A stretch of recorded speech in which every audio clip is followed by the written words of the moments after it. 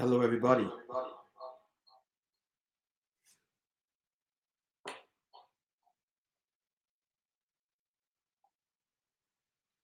Right, the sound seems.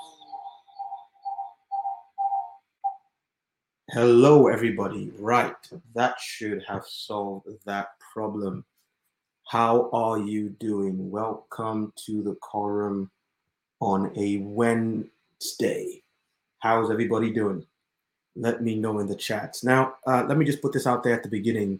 We are not going to have video today because I am on one of my little journeys or travels. So I'm coming to you from the road. And so we don't have video today. Also, we're not going to have bells and whistles. We're going to go straight into today's session. It's going to be probably the shortest quorum that we have done, if not ever, at least in a little while. But we're going to trust God that it's going to be no less impactful and no less powerful in Jesus' name. All right, let's pray. Father, we just want to say thank you for tonight. Thank you for your presence. Thank you that you are with us. We know that you are here. Lord, as we go into your word tonight, we ask for the Spirit of grace to lead, guide, and transform us by the power of your word. Open the scriptures to us. Make them clear. Make them unambiguous, and make them powerful to change, transform, save, and deliver. We give you all the glory, all the honor, and all the praise. In the precious name of Jesus, we pray. Amen. Alrighty, so couple of house rules before we move on. By the way, if you hear some noise in the background, like I said, I'm not coming to you from either our studio or even my home studio. I'm on the road. So this is an edition of the quorum from the road. I think it's the second or third we've had since we began. And so I'm powering everything down, no video, no bells and whistles, no music. We're just going to trust the word of God tonight to do its job. And I have no doubt that God is able to do just what he said he will do. A couple of announcements real quick. First of all, you will notice that from this week moving forwards, there are no more multiple streams of most events on multiple channels. So we put the 10th of May as a date in the sand. It's the quote-unquote quarantine period that YouTube gave us when we dealt with the last issue they had with us, or we had with them, whichever way you want to put it. And so moving forwards now, you need to be subscribed to the right channel to get the right content. So Sunday gatherings, quorum episodes like this evening, anything that is under the auspices and the banner of Kingdom Culture Movement as an organization or mega family, the 12 hours of prayer, things of that, the Forge, things of that nature, you need to be subscribed to Kingdom Culture TV. That's where this is coming to you now from. So if you know someone who should be here tonight, who you know is not here tonight for some reason, it's a good chance they don't have the right link or they don't have the right channel. They're probably waiting for us to come live on the Cherub or on the Prayer Culture channel. Let them know that this is where they need to be for this kind of stuff. Now, the Prayer Culture Apostolic Hub channel on YouTube is for prayer culture things, the prayer watches, the 24/7 prayer room live stream, events and things of that nature, content specifically around prayer culture that is non-denominational. It is not quote unquote a church activity of Kingdom Culture. So you need to look for Prayer Culture Apostolic Hub on YouTube and subscribe to that channel for the prayer culture watches and all those things. The watches have been going on. By the way, shout out to everybody who's been asking me where I am. I've been on a little break. I've needed the break, but I'm back next week fully. So you will see me on the watches. You'll see me in everything. I just needed to shut down, spend time with God, but also spend time doing things, that rejuvenate my soul. And then finally, the Cherub Messenger dash Israel Olumide Siave is actually my personal channel. So Kingdom Culture borrowed it while we had some YouTube issues, but it's my personal channel. And while there is some overlap, it's for content that is specifically related to me. So you'll see some of my sermons, some of my messages, some of my broadcasts, some of my shows on that channel, you want to be subscribed to that as well. Excellent. Now that we've got that out the way, one more thing. For the last 2 weeks, you'll have noticed that our 24-hour watches have been going on in a slightly reduced capacity. There'll be no live streams or no individual streams for each watch. There's just been the 24/7 prayer stream that's been going on, and then you jump on Zoom or YouTube as and when.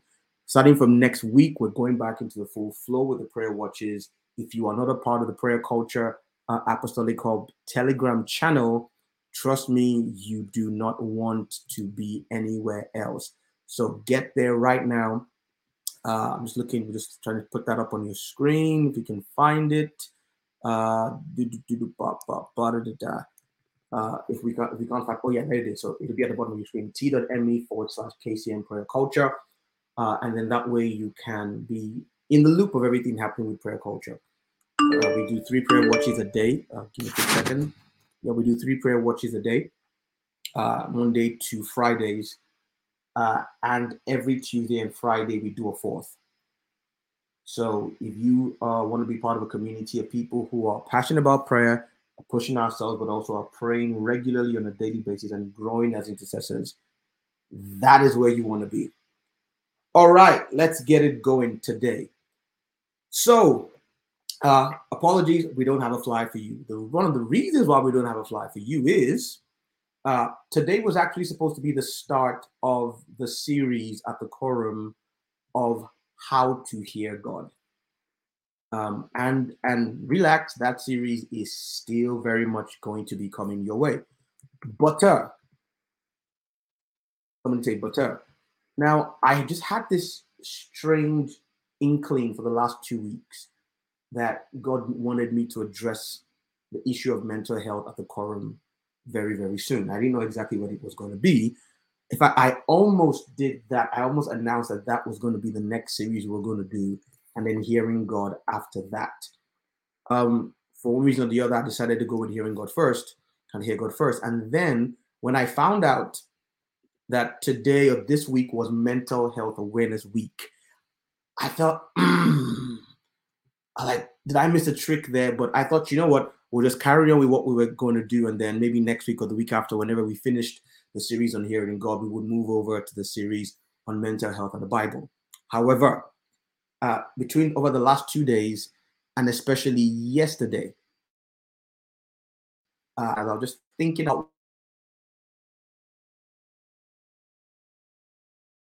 what God would have. And so here we are. And we're going to trust God that this is going to change someone's life. I trust you. I trust God this is going to literally transform someone's life.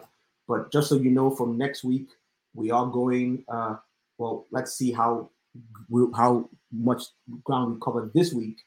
But whenever we finish this issue of mental health in the Bible, whether it's this week or next week, the week after that, we will get into the next series, which is How to Hear from God, Biblical Principles for Divine Guidance. I cannot wait for this one because some of you are going to be set free from life-altering mistakes in your near and far future when you learn correctly the biblical model for how to receive guidance from the Lord. And yes, there is a biblical model for how to receive guidance from the Lord.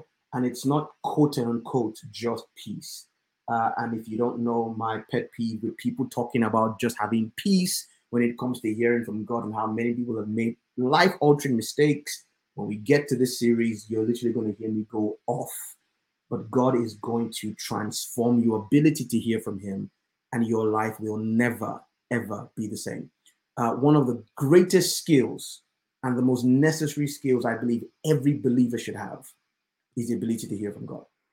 When I started to become a pastor and a discipler of people, I had a 3-step process that was and still really is. That 3-step process was and still really is the summary of my approach to how to disciple or mentor people.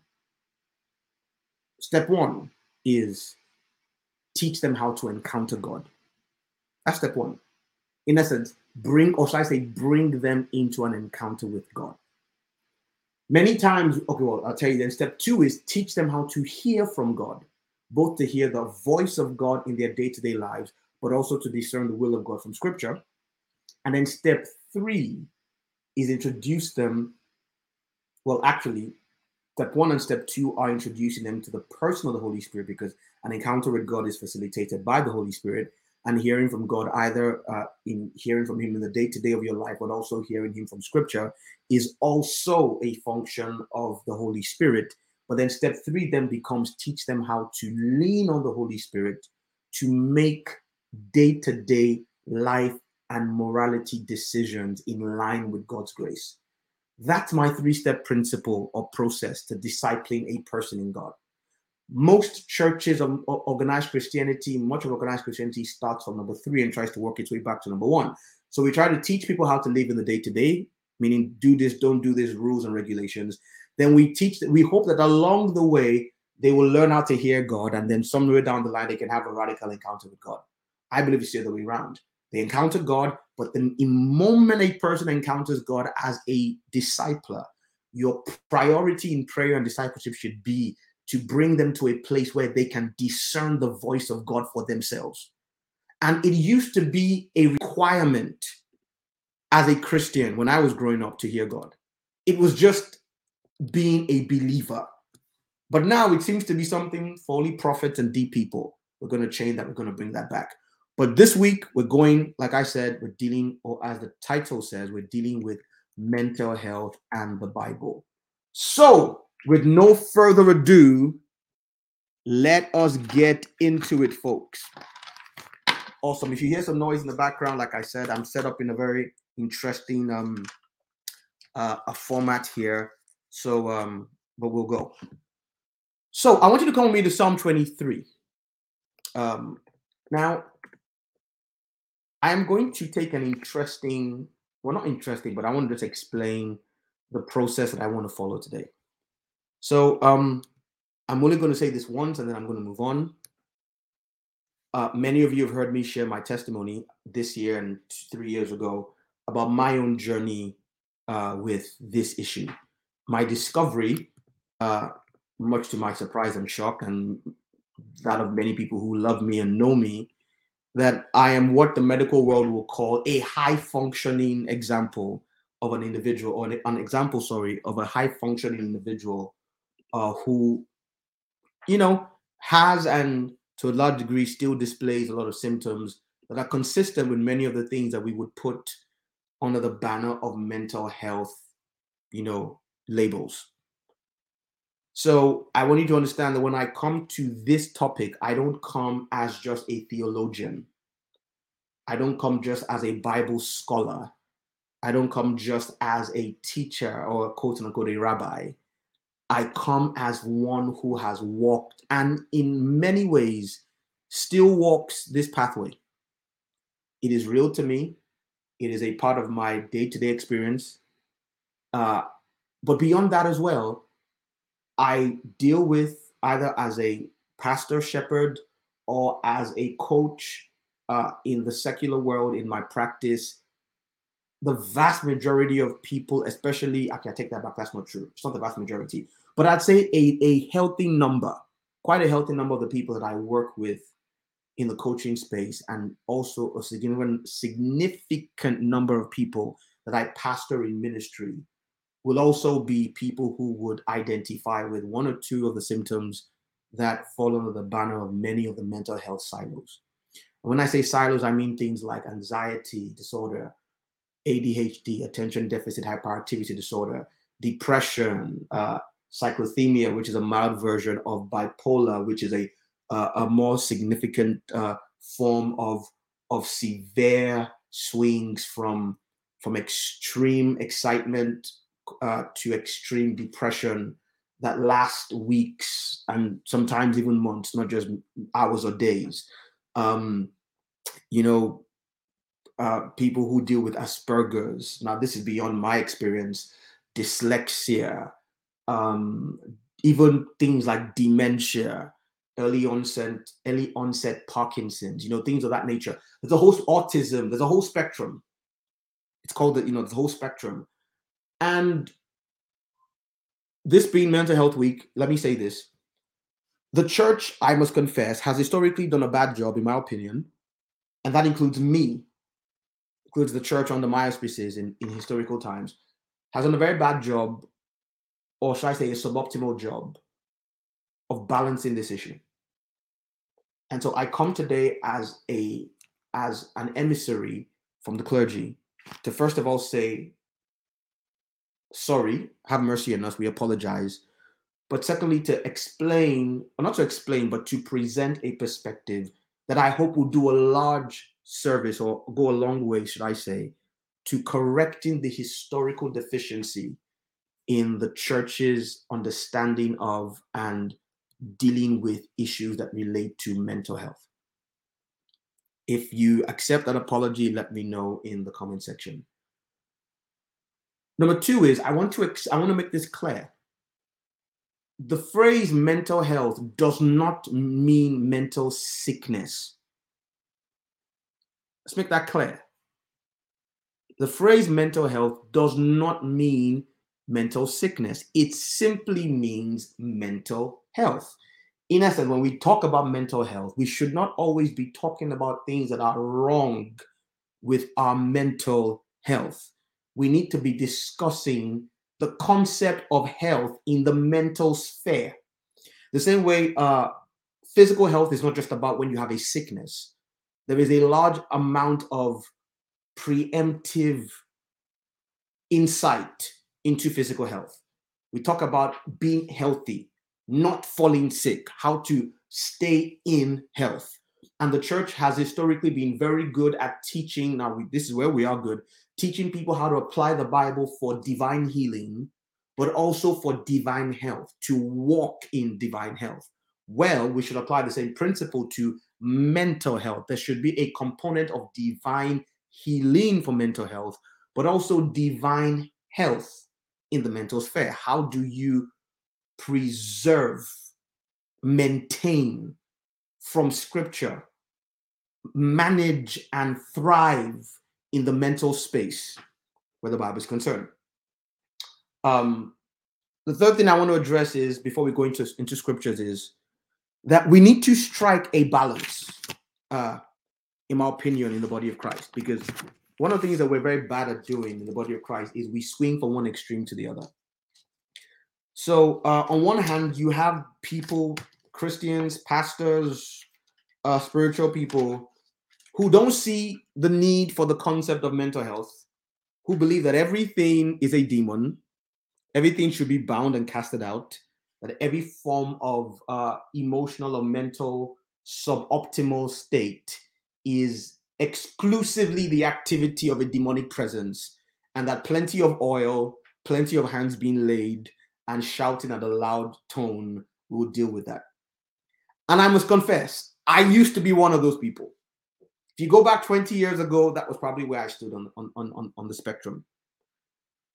We now have the opposite problem creeping into the body of Christ, which is the over scientification of everything without the understanding that there is a spiritual component to everything in life. Not just health, not just mental health. There is a spiritual component to, see, if you remember nothing from this introduction, remember this, because this goes beyond just tonight and this topic. Your life will change when you start living from the consciousness. The Bible says everything that is seen was created from a realm that cannot be seen. Let me repeat. The Bible says everything that can be seen was created from a realm that cannot be seen. And you can find that in Romans chapter 1, verse 20. Romans 1:20, it says, for since the creation, the invisible things of him from the creation of the world, are clearly seen, being understood by the things that are made. In essence, everything you see that is physically constructed and exists is a hologram of another dimension from the realm of the spirit. And the Bible says that the things that are seen are temporal. The word temporal in the Greek isn't talking about how long they last. It means the level of their value. But the things that are not seen are eternal. in essence, that unseen realm is more weighty. And one of the things I'm hoping we will do today, and if necessary, we'll mop it up next week, is to strike that balance between the over spiritualization of mental health and just saying, well, we'll pray and it'll go. But then the other end of the spectrum I see a lot, which is, well, it's all about the science and it's all about the medical perspectives, and therefore there is no need for spiritual intervention, management, or application. And again, like I said, as a man who is acting, that's the wrong word, who is let me do a practice in both my life and the issue, I can tell you that the answer that it's a marriage of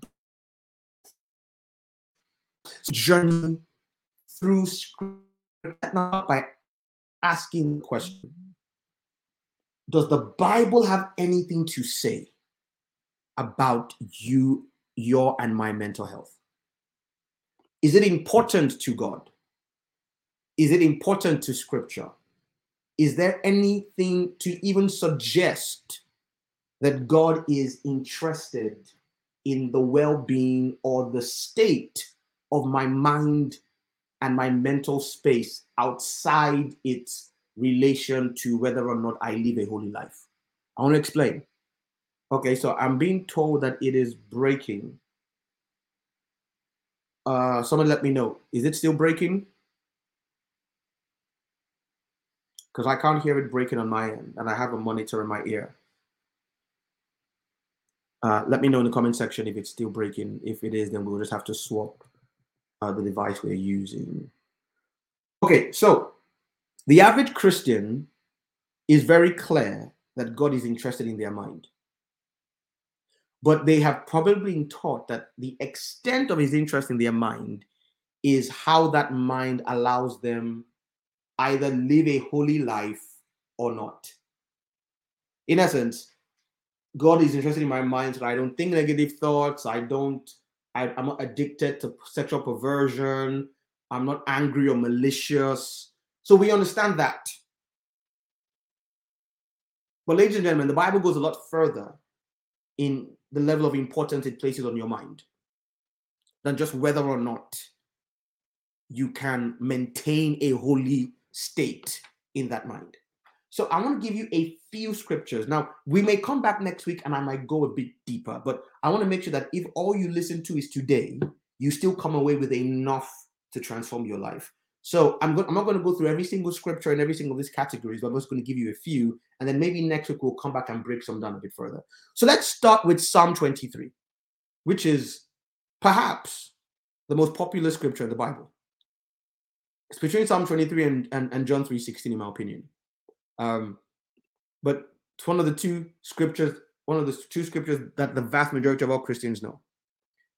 So Psalm 23 verse 1 says, the Lord is my shepherd. So we're talking about the Lord here now. L-O-R-D, capital L. The word is Yahweh, the Lord, the real, the big daddy, the Mac Daddy, the boss of all creation, right?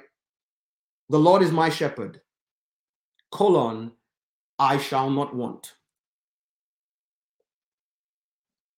It then goes on to explain the reality in practical terms of the Lord being my shepherd. Thank you, Holy Spirit. I give you glory. In essence, it first starts by saying the Lord is my shepherd, I shall not want. That is a complete statement in itself. There is no colon or semicolon after the word want. So that sentence is complete. The Lord is my shepherd, therefore I will not want. Case closed. There's nothing else to add to that. The next few verses are now explaining what the practical implication of the Lord being my shepherd is. In essence, they're not adding to the fact that he's my shepherd. They're telling me what I can expect if he is my shepherd. So, if you claim the Lord to be your shepherd, hear me, ladies and gentlemen, and these next few verses do not apply to you in full, not partially, hear me, in full.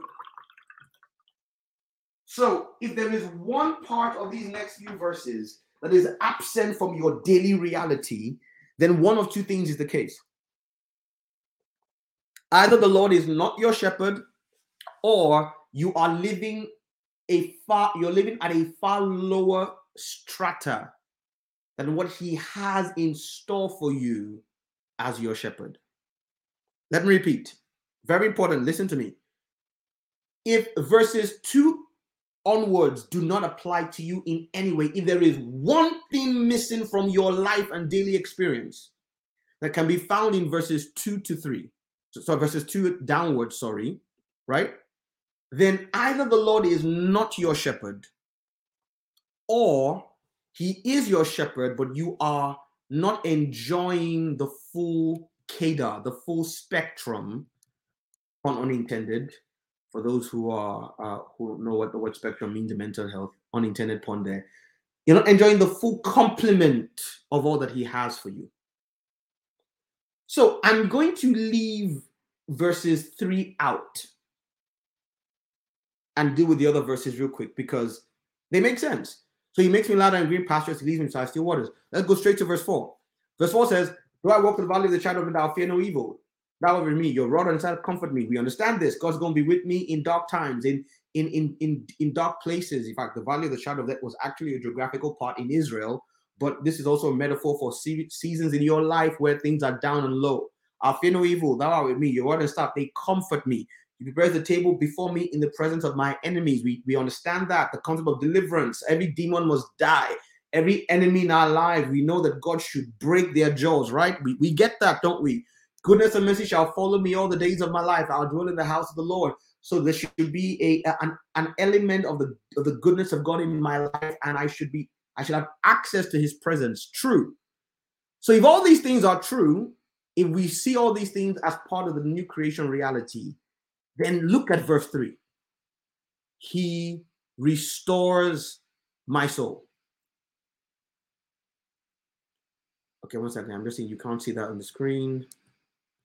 Right. He restores my soul.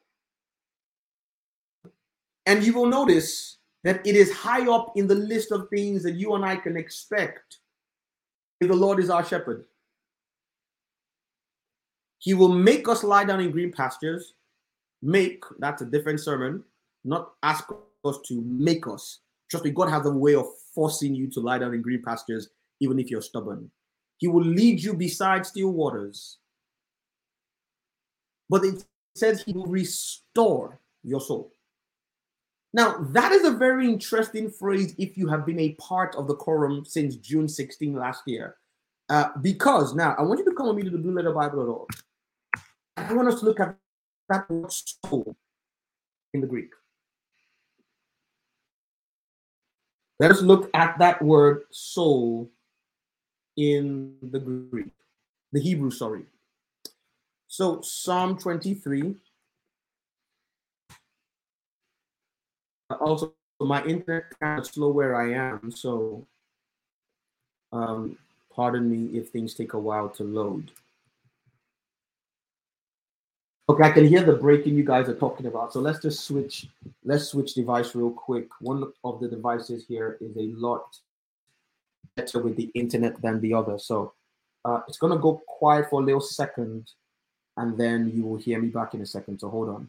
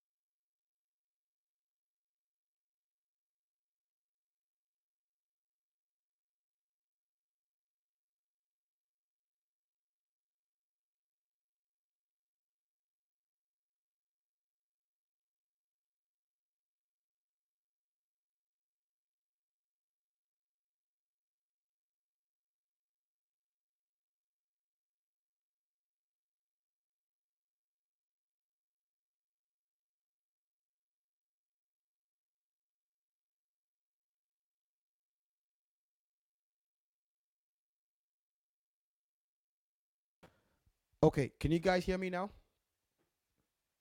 You should be able to hear me now, and it should be a lot better. Cool. Awesome. So let's carry on. Radio. So let's look at that word nefesh, shall we? Well, I've given it away. Sorry. The word soul. Sorry. Let's look at the word soul in the Hebrew. And you will see that the word soul here is the word nefesh. Now, everybody in the quorum should know this word now. I mean, you should know this word like the back of your hand. Now, it doesn't just mean it's not referring to the eternal component of a human being. It literally means your here it says soul, life, creature, person, appetite, mind, living being, desire, emotion, passion. It literally means that part of a human, the seat of emotions and passions, the activity of the will, the activity of the character. It literally means that the sector of a human being's reality that has to do with their self-consciousness and their emotional connectivity with the world around them. Now, for the sake of time, I'm just going to ask you to accept, again, if you've been part of the quorum for the last year, this is beyond a shadow of a doubt in your mind. But if you're new or today is your first time, you're welcome. The playlist is in the description. Please catch up on all of the sessions.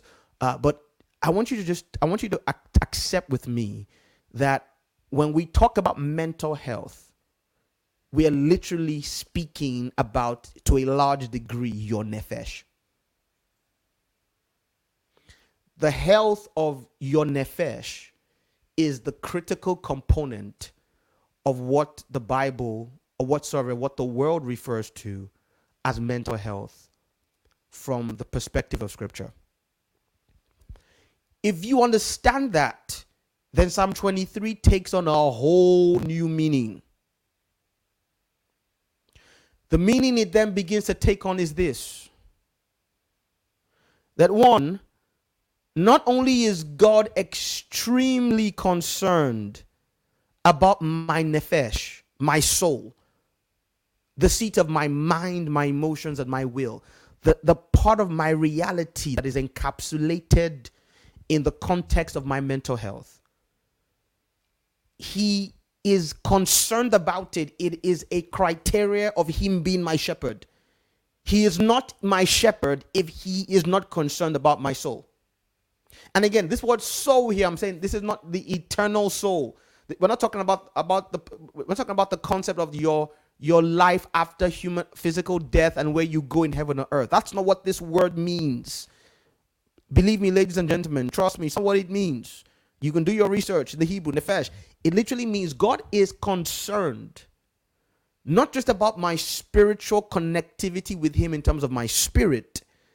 He acknowledges that my soul, my nefesh, my emotional and psychological framework is a critical part of his job as my shepherd. So his role as my shepherd in his mind is extremely linked, inextricably linked to the state of my nefesh, my soul, my mind, my emotional, psychological reality.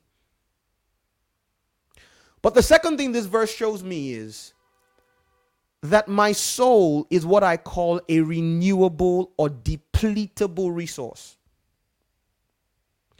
You don't need to restore something if it never runs out.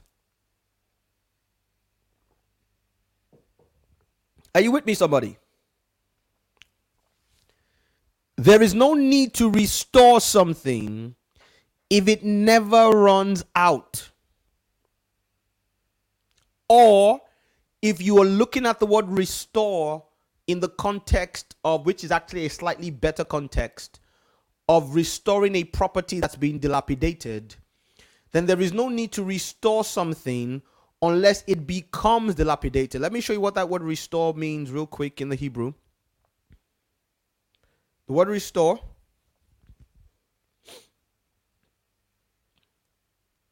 so there we go, is the word shub.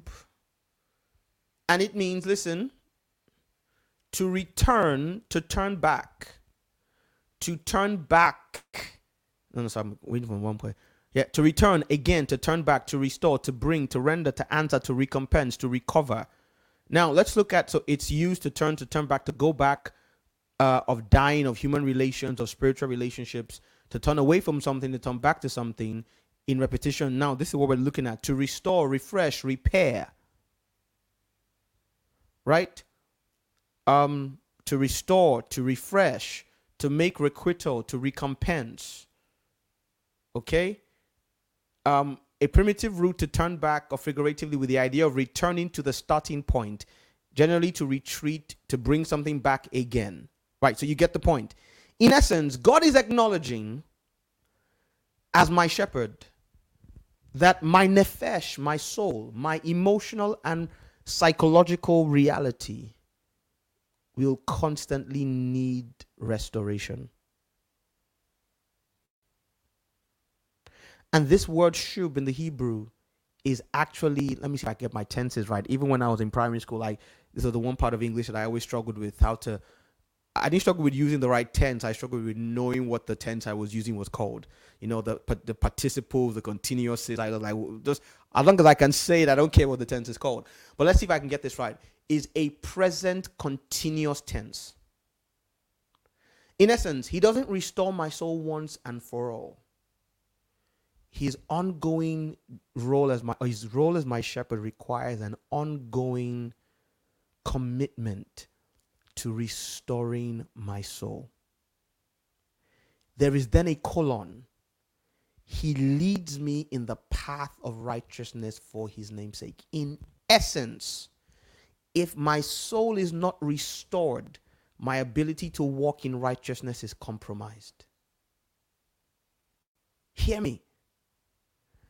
God is interested, and greatly so, in the health of my nefesh, which is what you and I would refer to as my mental state, the part of me that would come under the term quote unquote mental health. All right, now let's go to the book of Genesis. We're laying the foundation first. Let's go to the book of Genesis. The foundation is how important is mental health to the Bible. So we just established that it is a vital component of the job description of Christ, or the Lord, as my shepherd. All right, so Genesis chapter 2, not chapter 1. I'm looking for Genesis chapter 2. Again, I'm dealing with the misunderstanding that all God is interested about is my spirit and my spiritual condition, and how holy and righteous I am, how much I pray and I fast, whether or not I give my tithe, I don't commit fornication or pornography and all those things. Is the mind, is the soul, is the mental space important to the Bible? So Genesis chapter 2. Let's go there. So the Lord God formed man from the dust of the ground and breathed into his nostrils the breath of life. This is verse 7, chapter 2, verse 7, Genesis. And man became a living soul. Now, this is for those of you who were at the quorum for the first few weeks. We covered all this, but I need to repeat it for many, because many of you have joined over the last year or so, and some of you have forgotten what was taught last year. And I have never put these concepts in the context of mental health. I have taught the concepts, but we haven't taught them in the context of mental health. So I need to go over some stuff we have taught so we can center it in this concept. It says, the Lord formed man of the dust of the ground. So now in Genesis chapter 1, we see that the Bible says God created man in his image, meaning man was a spirit, because God is spirit. In verse 7, chapter 2, he forms man. The word is yatsar. He constructs a container for man and breathes into his nostrils the breath of life. In essence, God literally breathes man out of himself from Genesis 1 into the container he made in Genesis 2. And an interesting thing happened. Notice there's a colon there. Meaning, as a result of God breathing that breath, that ruach, that spirit into the container, something happened. Man became a living soul.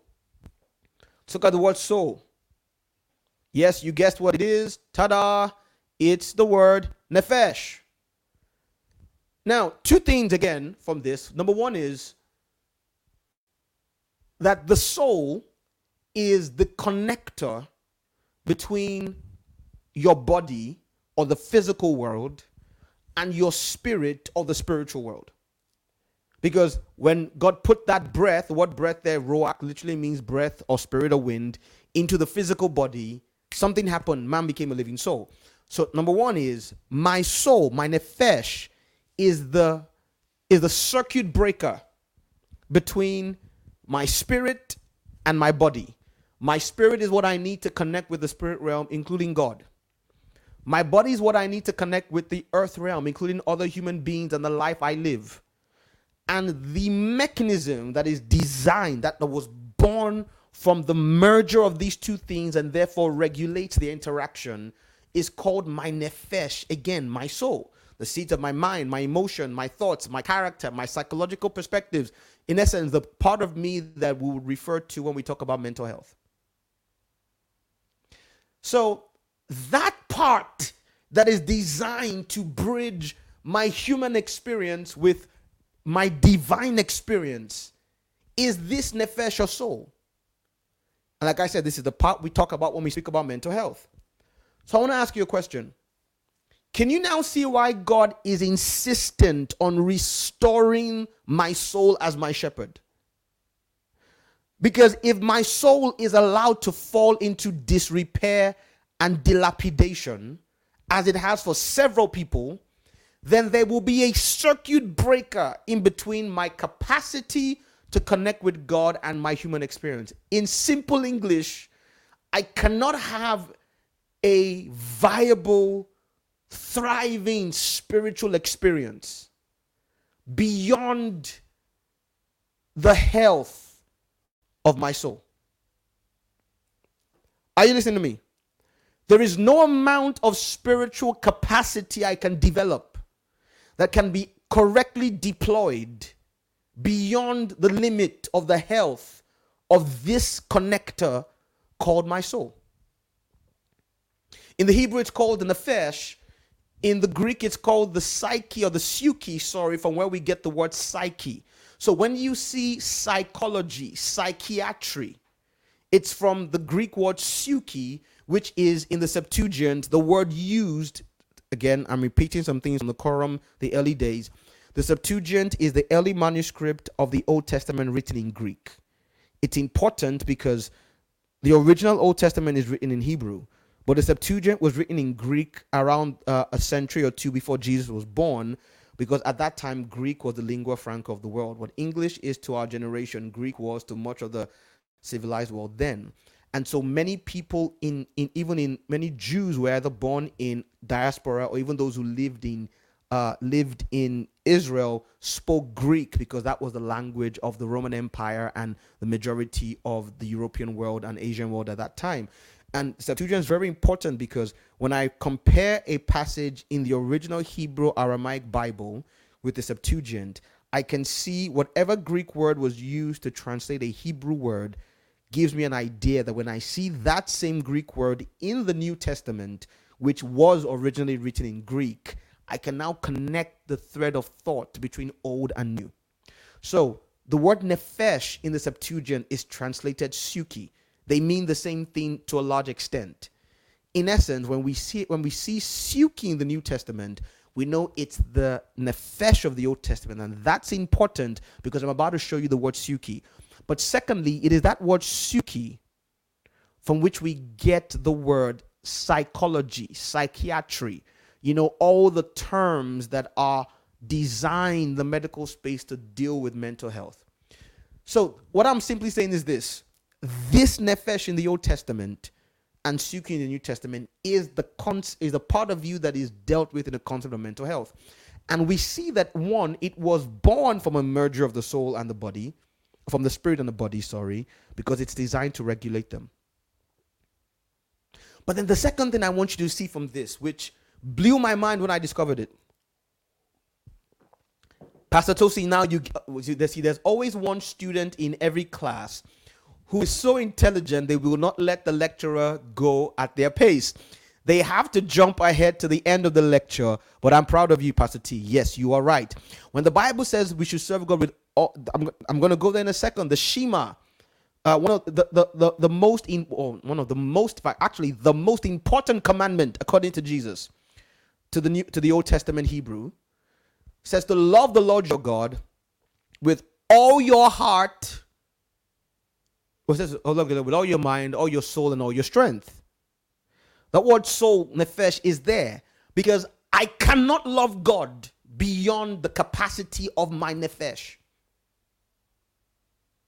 In the New Testament, we'll see scriptures like the Bible says, it is with the mind that we serve the Lord. Romans chapter 7. The word mind there is the word suki. In essence, there is little, when the Bible says God is able to do exceedingly abundantly far above all that I can ask or think or imagine. Again, these are functions of my mental space, right? Ask, well, okay, you could say that's probably my mouth, but I have to think of something and imagine according to a power that is at work within. Essence, God's ability is trapped within the context of my mind's work. The invincible, immutable, unconfinable God is actually confined in my own experience by the boundary of my soul, its health and its renewal. When the Bible talks about renewing the mind, again, because Pastor Tosin has opened up a can of worms, let's just deal with all that before we move on. It's the same phrase it's talking about. To renew my mind. Now, it's not just bound by how much I have been able to study the word and apply faith based on my knowledge of who and what God is. That is true. But it's also bound by the health of this soul. Okay. But the second thing I want you to see here from this scripture is this. It says man became a living soul. It didn't say man developed a living soul. And this is one of my issues with the context, and I taught this a while back, and I've also I've been told that a certain brother in the faith of mine, I've actually heard, somebody sent me, heard his, actually that's not true, I didn't hear his sermon on it, I heard a clip of his sermon on it, which I agree with, that the concept of man being a spirit who just has a soul and dwells in a body is unbiblical. And the majority of the modern day church got it from a man I have a lot of respect for. His name is Watchman Nee. I have all his books. If you read the book The Spiritual Man, it will change your life. It's thick. It's thicker than the Bible. It will transform you. The one issue I have with that book, the only thing I have wrong with that book, because the rest of the book is amazing. The man was decades ahead of his time. Is the concept of man being primarily a spirit. It's not correct because the Bible never teaches us that. Every time man is presented in scripture, he's never presented as just being a spirit. He doesn't say he developed or he acquired a soul here. It says he became a soul, meaning the vast majority of my human experience can be approximated by observing my soul. Let me repeat. Man is a spirit, man is a soul, and a body. Any of those three things missing makes it not a man. Man is not a spirit who has a soul. Man is a tripartite being composed of spirit, soul, and body. But for the purposes of the rest of the Bible, because this verse is very important to understand the rest of the Bible. That's why it's in chapter 2 of the Bible. God is saying, moving forwards, while there is more to the man than a soul, but that soul will, to a large degree, capture the vast majority of everything I need to understand and deal with concerning this man. So for the rest of scripture, when God is talking about human beings, he refers to us as souls. We are told that 8 souls went into the ark with Noah. So God was counting souls. He wasn't counting bodies or spirit. He counted souls. We're told, for instance, that the soul that sinneth shall die. Now, to sin, you need a body as well. But it says the soul, because God is saying that sin, while carried out by the body, literally was birth hatched and triggered in the soul. Let me give you a few more scriptures. Help me, Holy Spirit. Elisha would say, as your soul lives and my soul lives, nothing will separate us. So God is saying here that you can literally judge or approximate the judgment of the life of a man by the content and health of his soul. Man became, he didn't develop one, he became literally the seat of everything that shows up in that man's life is now embedded in that soul. Okay, so now that we understand that, a couple more. Remember, we're first establishing, does the Bible care about mental health? Right? That's our question in this first section of today. So come with me to Proverbs chapter 4. Again, one of the most popular scriptures in the Bible. Proverbs chapter 4, and I think it's verse 23 we're looking for. Proverbs 4:23, I believe, is what we're looking for. Now it says, keep your heart with all diligence, for out of it are the issues of life. Now let's look at this in the word issue. For the sake of time, I'll just tell you, check yourself. The word issues there is talking about streams, flows. It means out of it issue things of life. It's not talking about issues as in problems. It means out of it are the streams, the springs, the rivers, the overflow of your life. Okay. Now, having established that, I should have done this first. So let's click on the strong. Actually, there's a shortcut to that I forgot. We could have just gone to the interlinear. But for time, you can tell I haven't taught or preached for almost 2 weeks because I'm rusty. Right, so look at what heart. It's another very important word for understanding mental health. It's the word leb or leb. Now, it, again, inner man, will, heart, understanding. Soul, mind, knowledge, thinking, reflection, memory, inclination, resolution, determination of the will, conscience, the heart of moral character, the seat of appetite, the seat of emotions and passions, seat of courage. In essence, we're looking at the word nephesh talks about the soul from the context of your reality, your sense of reality. The word leb talks about the soul from the context of its leanings, inclinations, inspirations, proclivities. In essence, to really understand the context of your mental health, you need to put these two words together. One is more passive, the other one is more active. One is talking about it's the essence, the material. The other one is talking about what that material does. So it'd be like talking about, let me give an example now. So if we talk about gold, one is talking about the density and the appearance of gold. The other one is talking about the fact that gold is a conductor of electricity, in essence, what gold does, how gold functions. But they're both talking about gold. All right. So the instruction here is now powerful. It says, keep your heart with all diligence. I think this should settle the question of, is your mental health important to the Bible? Keep it with all diligence. Why? For out of it will flow the streams, the issues, the rivers of life. And what life is, the word K. It literally means the reality of every living thing. In essence, my soul, my mind, the part of me that is the mental health faculty, the state of my mind, will, and emotions, what we do with the mental health,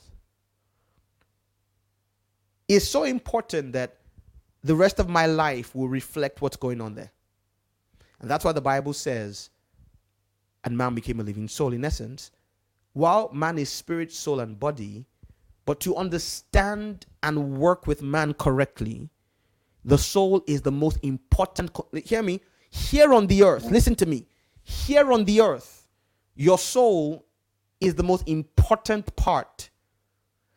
There's another student in the class who doesn't want us to go on. Now, this is my wife this time. Baby, you're right. That's what the Bible says. God seeks that I prosper and be in health, even as my soul prospers.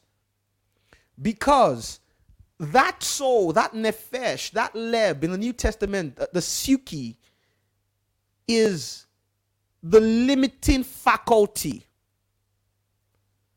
to my ability to have a spiritual experience. All the spirituality in the world is irrelevant.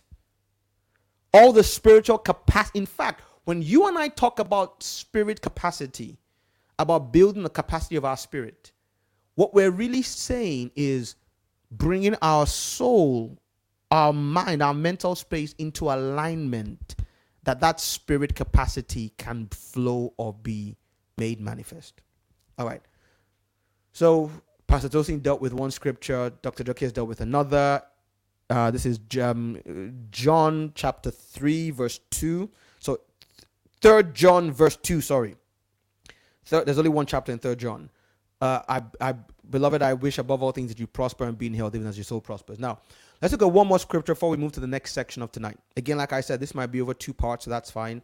I like to take time with these things because, especially when we're dealing with issues that are either controversial or been greatly misunderstood in the body of Christ, rushing does no one any service. If you're an advanced student and you get to the good stuff, just bear with me. Not everybody knows the Bible as well as you probably do. Right, so Romans chapter 7. And I believe I'm looking for the last few verses in Romans 7. I did not make notes for tonight. Well, I never make notes anyway, so right. Cool. Romans chapter 7, verse 25. I thank God through Jesus our Lord. So then, with the mind, I myself serve the law of God. Someone say the mind. Now, this is where it gets really interesting, because Paul here is Paul is telling us something that should settle the debate. I take that back, not settle the debate, but Paul is, if we understood what Paul was saying here, the issue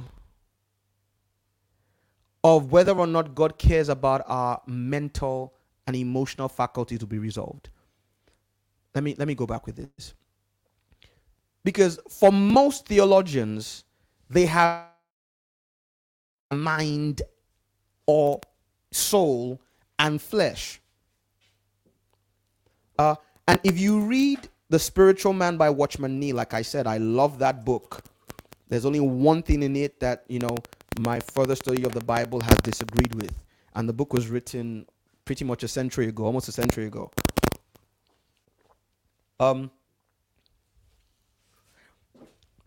He will use the word solical when he's talking about the mind or the soul, mind, will, and emotions in their independent state. And then he uses the word soulish when he's talking about them under the control of the flesh. The average Christian has been taught that their mind and emotions are equal to their flesh. And so we are trying to escape from this monster called the flesh. And in so doing, we just tell ourselves, my emotional and psychological state does not matter.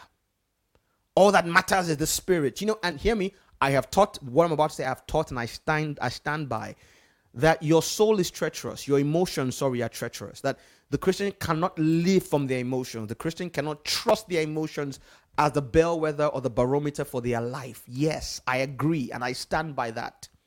In essence, you can't allow your soul govern your life. However, Shay, that's another example. Genesis 7:14, the soul that shall be exactly. So, but while I can't live from my soul, we have now taken it to the other extreme, which is my soul does not matter. Anything, in essence, the average Christian has been taught to bind their soul, rebuke their emotions, I'm going to show you how 2 Corinthians has been misrepresented, but wrongly quoting 2 Corinthians to take thoughts into captivity and to pull down strongholds, right? And they've been taught that that means anything that comes up from the soul dimension is to be ignored, shut down, bound, and blocked away because I'm a spiritual being having a spiritual experience. Well, ladies and gentlemen, I have a very simple question for you. How's that working out for you? Be very honest with yourself. If you are one of those people who's tried to live your Christian life like that, how's that working out for you? Because that was never God's intention. It's not biblical. It is an excessive corruption of a valid principle. All right. So Paul says there's a difference between my mind and my flesh. Not everything mental is fleshy. The flesh is my emotional and psychological and mental faculties controlled or under the directive of one, my fallen human nature, and two, demonic influence. That's my flesh. But my mind is an inert, independent. It means my mind is neither quote unquote godly or demonic. It's a tool. It's part of my technology. It's part of the technology. It's part of the technology of the human design that was put there by God to facilitate man's ability to serve and connect with a spiritual reality. We then choose whose grid we plug our mind, our soul into. And it will serve a law, meaning it can be configured to run on autopilot after a while. That's beyond the scope of tonight. But that's what the Bible means when it talks about renewing your mind. In essence, you can, the same way your mind can be configured to run on autopilot in sexual perversion, in stealing, in lying, in every form of human wickedness. After a while, your mind can also be programmed to run on autopilot in the service and consecration of the Lord.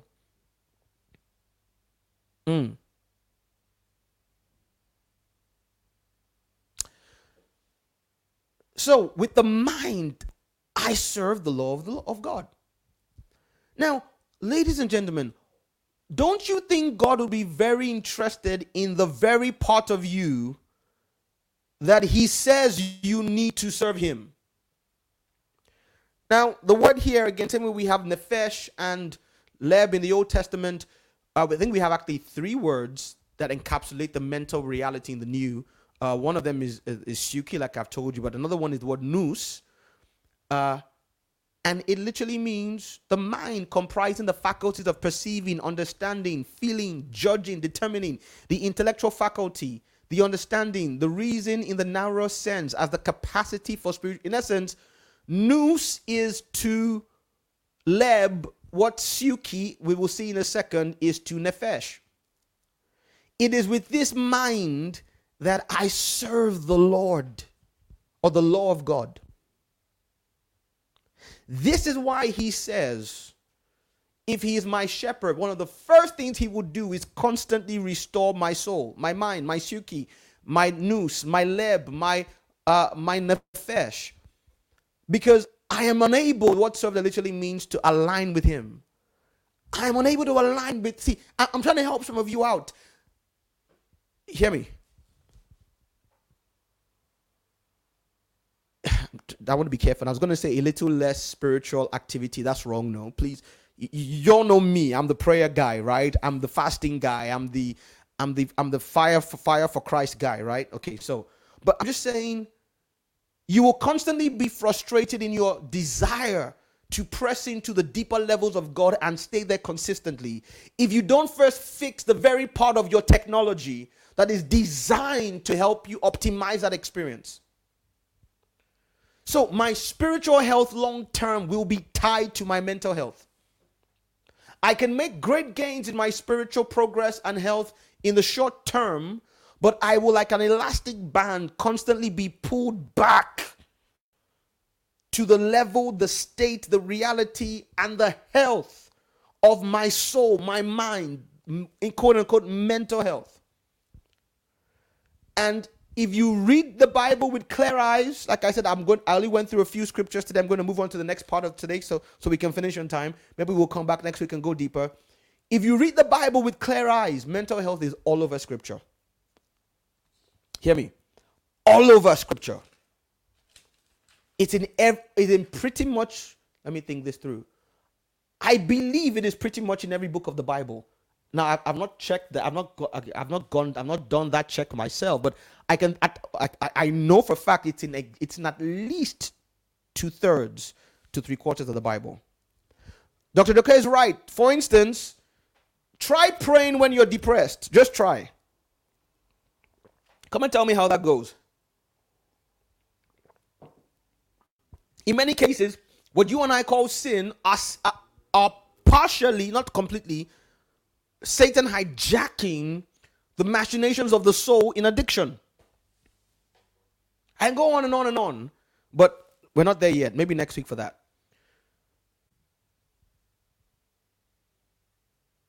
You know what? I got one more scripture for you. I can't leave this one out. I cannot leave this one out. So 2 Timothy chapter 1. 2 Timothy chapter 1. Holy Spirit, I just want you to know that I'm so grateful.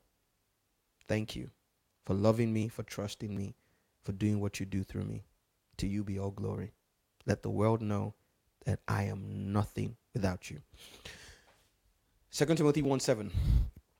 There are times when I minister where I literally feel a hijack, and I know in that sense, every preacher should always be working by grace, but there's times where you literally feel the wind of God blow through you, and if you've done this as long as I have, it becomes very humbling because you know what you're like outside him. And when he literally begins to inspire either your words or your hands in the service of his kingdom, the times where you just stand back and say, man, God, you're deep. And you need to remember that the deeper God takes you in using you, because as easily as he chose you, he can dump you if you ever start to smell yourself. So now let's read this in context. This is Paul talking to his spiritual son Timothy. So he refers to him, Timothy, you're my son. Yes, I thank God who I serve in my forefathers with a pure conscience. Notice that word conscience. I don't have time to deal with that, but that word conscience actually is a part of the mental space. But there's no time to go there for today. He then goes to verse 3. I desire to see you. Again, that's mental. Paul saying, Timothy, I desire. That's a mental thing. So the apostle is missing his son. And he says, I am mindful of your tears. Timothy, I'm mindful of your emotions that I may be filled with joy. But again, that's not really where I'm trying to get to. He then says, verse 5, this is where I'm trying to get to. I call to remembrance the unfeigned faith in you. So he's saying, Timothy, there is a faith in you that is strong. He's saying, Timothy, you're a good Christian. Your brand of Christianity is not faulty. Paul is giving Timothy the gold standard approval. He's saying, Timothy, I can attest that your walk with God is for real. I saw this faith in your mom and your grandmom. He then says, I'm putting you in remembrance. So he's talking to the guy with a solid walk with God. He's saying, Timothy, your faith is exemplary. Your Christianity is of the right sort. He then says, I want you to stir up a gift of God. In essence, not only do you have the right foundation in your walk with God, there is a latent anointing on your life that was imparted when I laid hands on you. He says, I want you to stir it up. meaning activate the glory of God on your life, activate your divine giftings and anointings. This sounds good so far. This is a guy who Paul says your Christianity is of the right sort, and oh, you're actually very gifted and anointed. Just stir those gifts up. He then says, for pause. Now, see, again, you must. This is why I was giving the Holy Spirit praise, because look at this. For, meaning verse 7 is useless without the context of verse 5 and 6. So the scripture we all quote, for the Lord hasn't given us a spirit of fear, but the context was, look, dude, your walk with God is correct, and you have latent spiritual gifts and anointings on the inside of you. I want you to stir them up. Why? Because, that's what the word for them means, because God has not given us the spirit of fear, but the spirit of power and of love and a sound mind. Now, first of all, fear obviously is a component of the mental realm. I don't have the time, and if you don't understand why that is, then I don't really know how to help you. And the Bible talks about, and this is one of the, when we talk about maybe next week, the balance between medical concepts and spiritual concepts in dealing with mental health. 2 Timothy 1:7 is going to be something we talk about. The Bible tells us that there's a spirit of fear. There is a spiritual component behind a lot of the mental health silos, or the silos of mental health, of suboptimal mental health. I don't want to call them conditions or disorders. And I'm talking as somebody who, has skin in the game. I'm not pointing fingers. I'm in it too. Okay. But of power, love, and a sound mind. Now, let's look at the word mind there.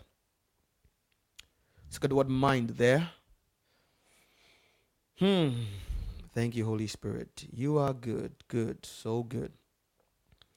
And a sound mind. Now, it's the word sophronimos, sound mind. Sophronimos, or sophronismos, sorry. And the root word for sophronismos, right, is the word sophronizo. Now, sophronizo means to be restored to one's senses, to moderate, control, curb, disciple, to hold one to his duty, to exhort earnestly. In essence, literally, to correctly calibrate the mental state of a person. Hear me. To mentally calibrate a person's state, or to calibrate a person's mental state correctly. Now, the root word for sophronizo is the word sophron, right? And sophron means of a sound mind, sane in one's senses, curbing one's desires, impulses, self-controlled, temperate. Ladies and gentlemen, are you seeing what the Bible has to say? And then sophron comes from two words. The first part of the word, right, is the word sozo, which we use to talk about salvation, to save, to keep safe and sound, to rescue from danger or destruction, to save a suffering one. It literally is used of the salvation of the New Testament, right? And the second word in sophron, the word after sozo, right, is the word phren or phrein, which means the part of the heart, the faculty of perceiving and judging. So you put that all together, and what you get is this.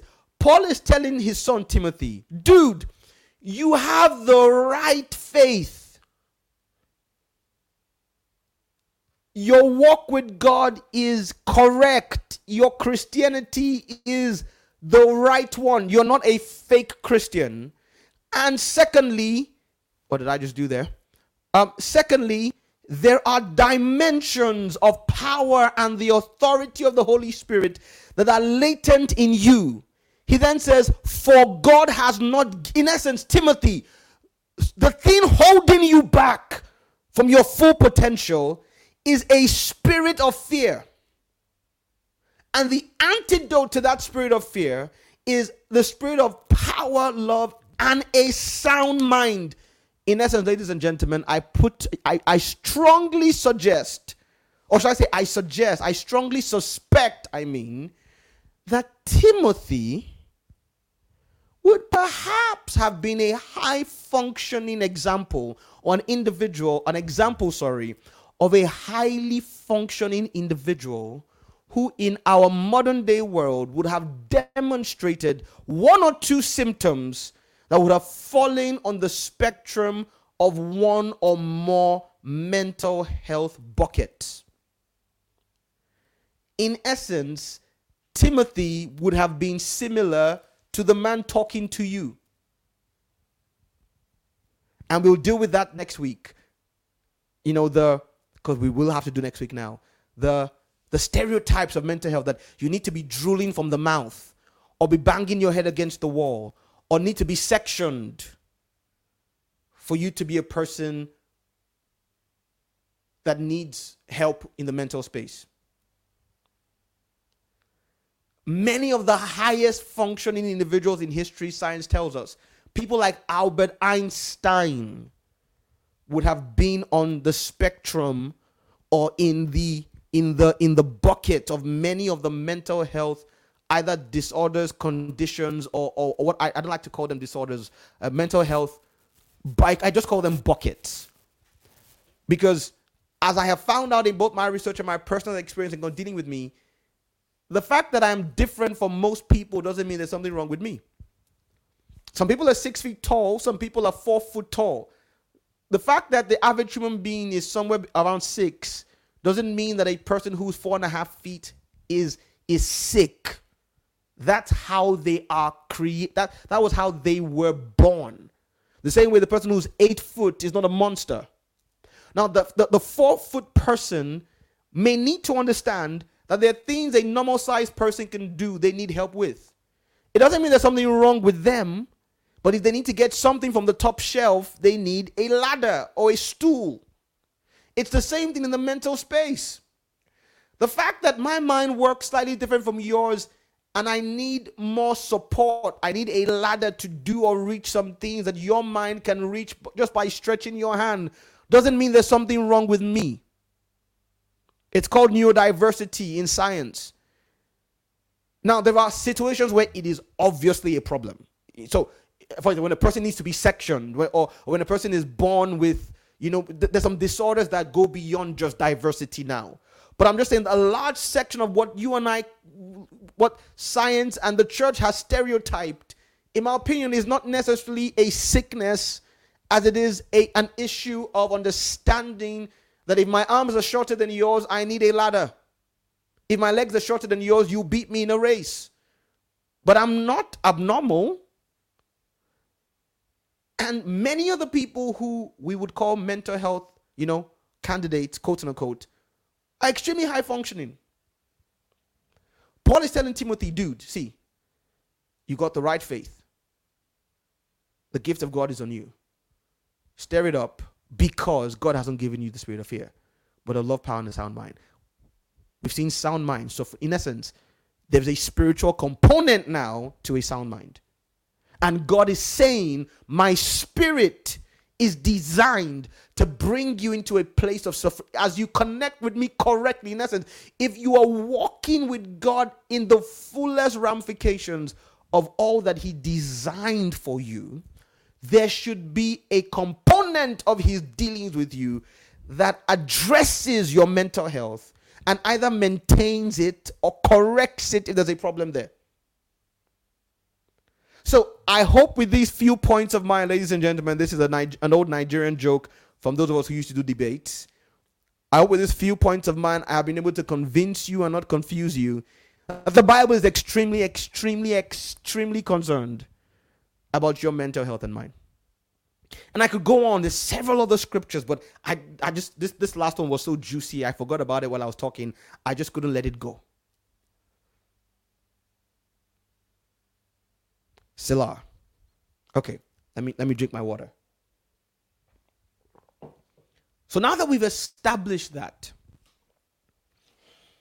you know what, ladies and gentlemen? I'm going to call an audible here. We've got 30 minutes or less, roughly about 30 minutes to go. And the next component of what I want to address will not be done in 30 minutes. And I don't want to leave us on a cliffhanger. If we need to make this a 3-part series, let's do so. And let today just be establishing that God is concerned. The Bible and God are concerned and have a lot to say about my mental health. So I'm going to open up for some questions on what we talked about today. We're going to spend the last 30 minutes answering questions. Next week, I want to show you examples of suboptimal mental health in Scripture. I want to take you through individuals in the Bible who, either in clear language or by inference, if you brought what the Bible writes about them into our modern day life, you and I would diagnose them with one or more mental health situations. It'll shock you all over Scripture. There are also people who, while they may not have had a mental health situation long term, were demonstrating in that moment fragile or less than good mental health. And then we'll also deal with what the Bible has to say about how to bring the power of God to bear in the area of your mental health. And then week 3 will, maybe if we need a week 3, we'll mop up some other things. So, I want to open up for questions here. I'm just making that decision on the fly so that we don't. I don't want to get sidetracked into something that we can't do justice to, and then So let's just take the time and do some questions. So I'm open for questions now. Okay, so we don't have a slide though. Because I wasn't planning to do questions. So for questions, you're going to have to just put the questions in the chat section. Is that okay? If there's anything that is, let me see if I can set up a Slido real quick. 1 second. Let me see if I can set up a Slido real quick. In case anybody wants to ask an anonymous question.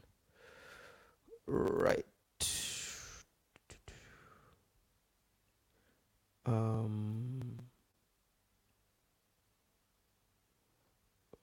Okay. Slido. Okay. There we go. I'm in. Right. Okay. So, let me see now. Let's call this the quorum. Create Slido. And then I will pop this up on the screen. Slido. Nope, that was not what I was trying to do. Nope. Again, not what I'm going for. There we go. Right. So, Slido's 1641129. So if you have any questions, pop them in right now. I've got 30 minutes, and I want you to focus your questions on what we've covered today. I understand there's a lot. Again, like I said, I'm going to take my time with this. If it takes 3 weeks, like the divorce, marriage, and domestic abuse matter, if it takes as long as that to deal with, fine. This is Mental Health Week, so or Mental Health Awareness Week. It's a great week to start, but we don't have to finish. So we're going to take our time. We're going to take it slow if we need to. But that's the Slido.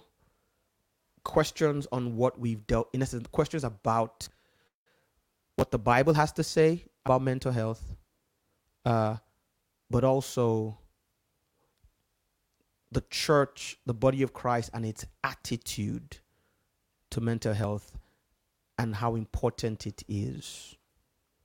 And whether or not it, this whole concept of, well, we just focus on our spirit beings. And I've even heard preachers say, and don't get me wrong, there's a thin line, But I've heard preachers say things like the church is not the place to be dealing with these kinds of issues.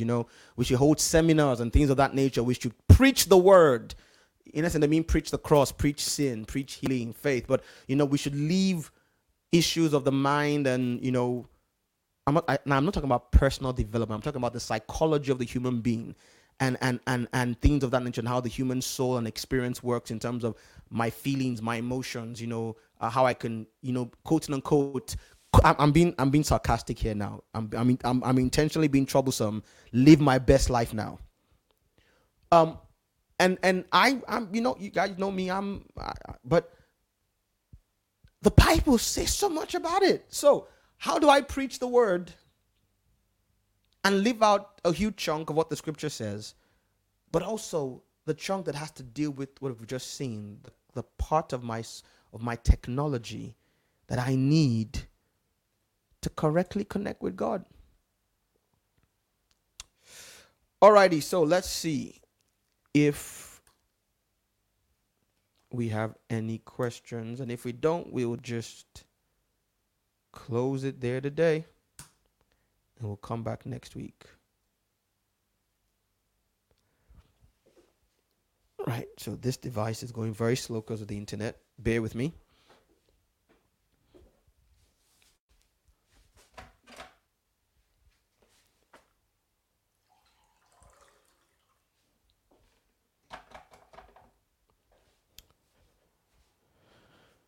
Okay, so is it true that you can be depressed, but it's not your depression? Question number 1. E.g., generational depression. Whew. So this is a question that we probably will have to deal with in more detail in week 3, because it's beyond the scope of the introduction. But let me say this. Both science and the Bible are clear that mental health struggles can be hereditary. Science established that long ago. But then, hear me, the Bible says, listen, the Bible says,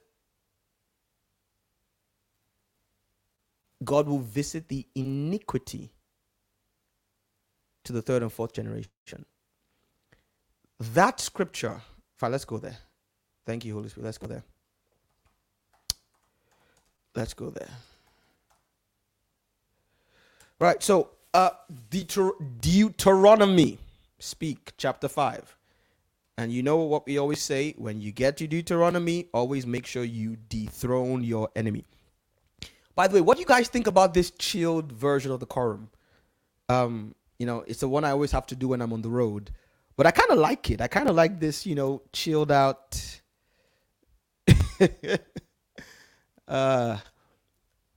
Almost conversational approach. It's not every day. All right. So, okay, I take that back. It should be every day. But it shouldn't be every day that, I'm preaching at the mic, at a camera with my nostrils flaring. So, thou shalt not bow down thyself unto them, nor serve them, for I, the Lord thy God, am a jealous God. Listen, visiting the iniquity of the fathers upon the children, unto the 3rd and 4th generation of them that hate me. So, let's look at the word iniquity. Because notice, it doesn't say the punishment for iniquity. This word iniquity has been grossly misunderstood.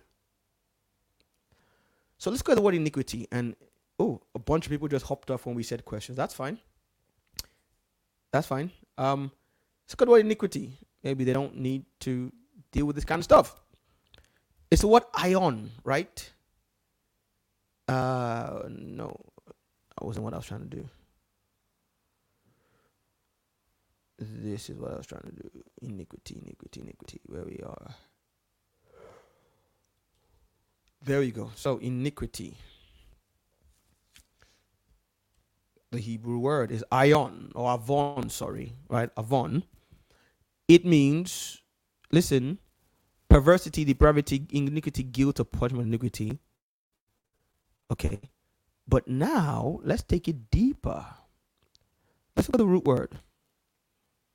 It's the word avar, which means to bend, to twist, or distort. Simple. To bend, to twist, or distort. To bend, to twist, or to distort. In essence, to deform something.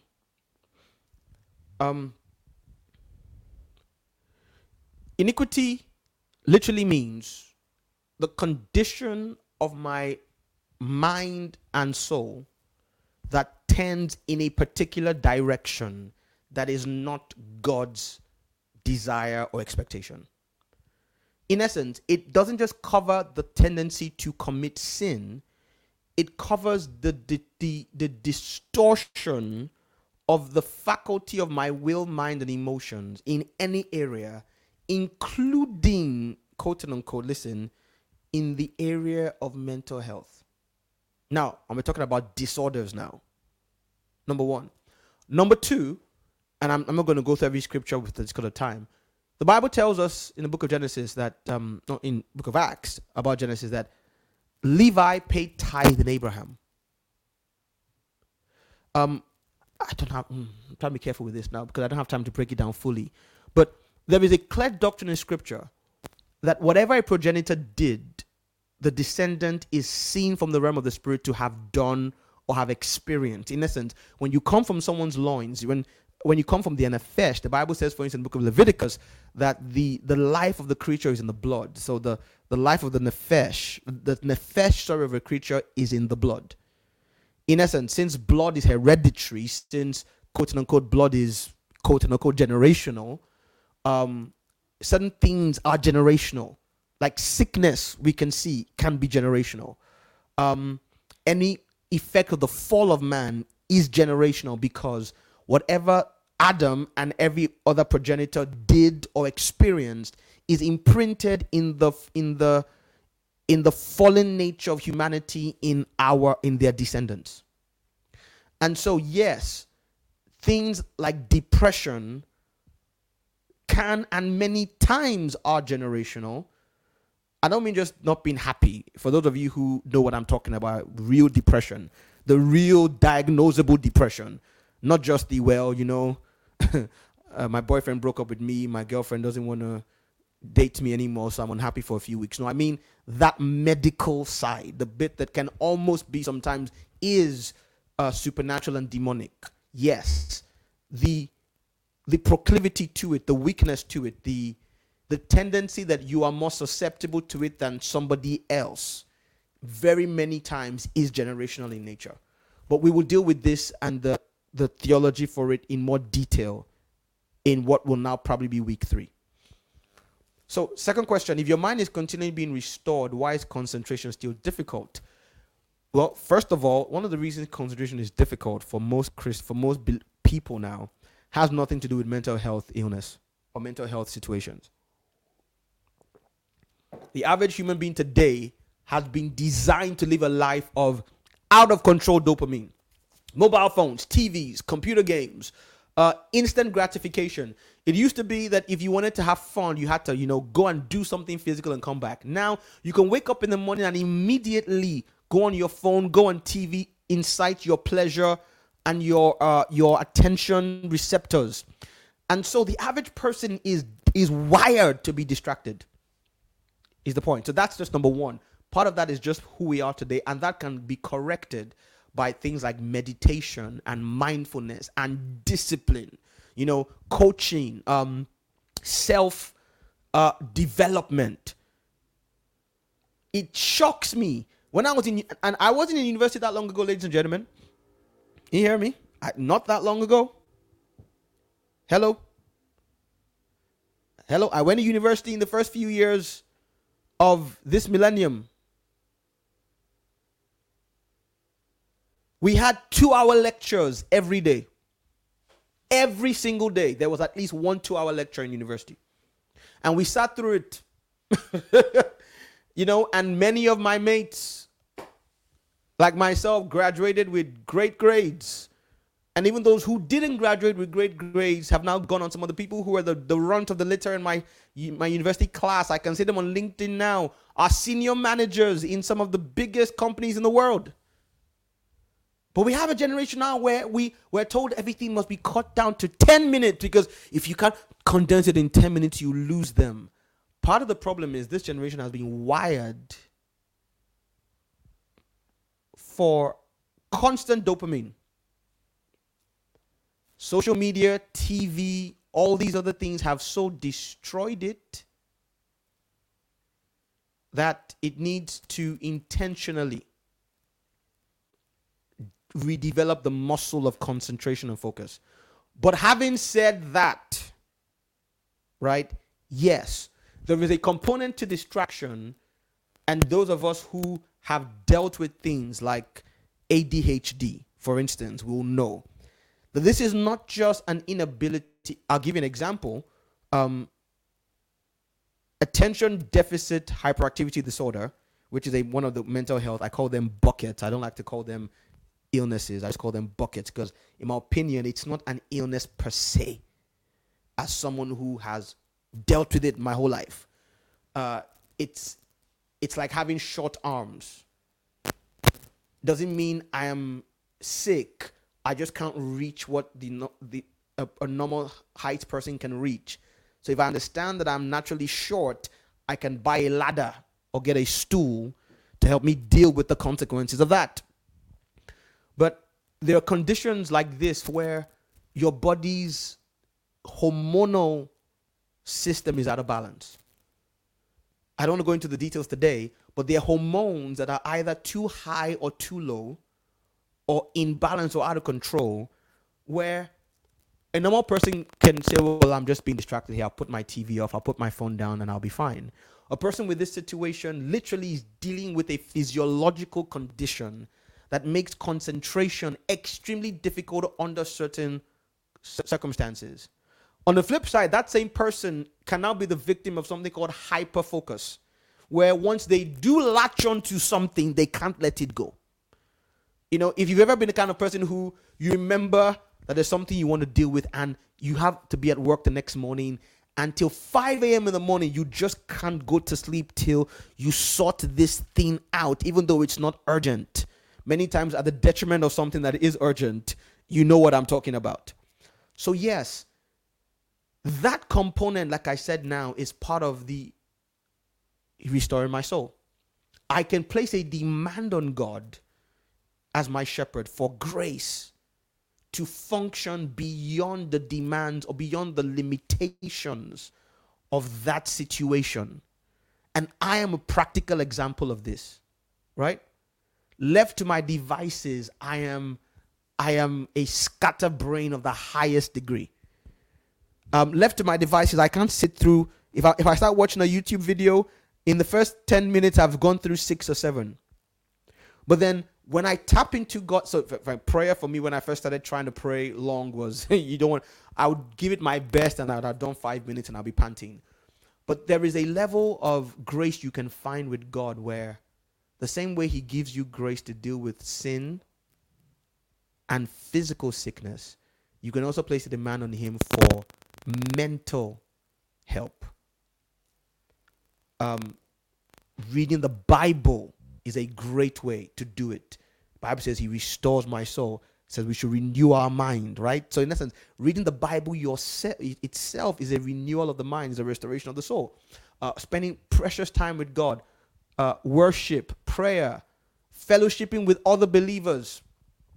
You know, we walk in the light. If he's in the light, then we have fellowship with one another, and the blood just cleanses us from all iniquity. Again, this is more than just sin. It means being in Christian fellowship itself has a soothing effect on my soul over time.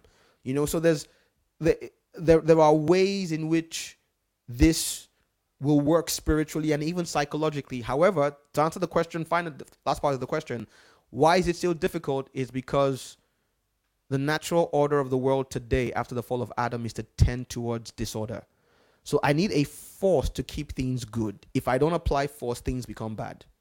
It's a rule. If you understand that rule, life and the spirit realm will make sense.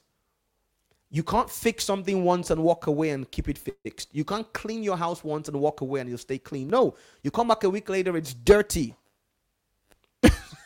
Right?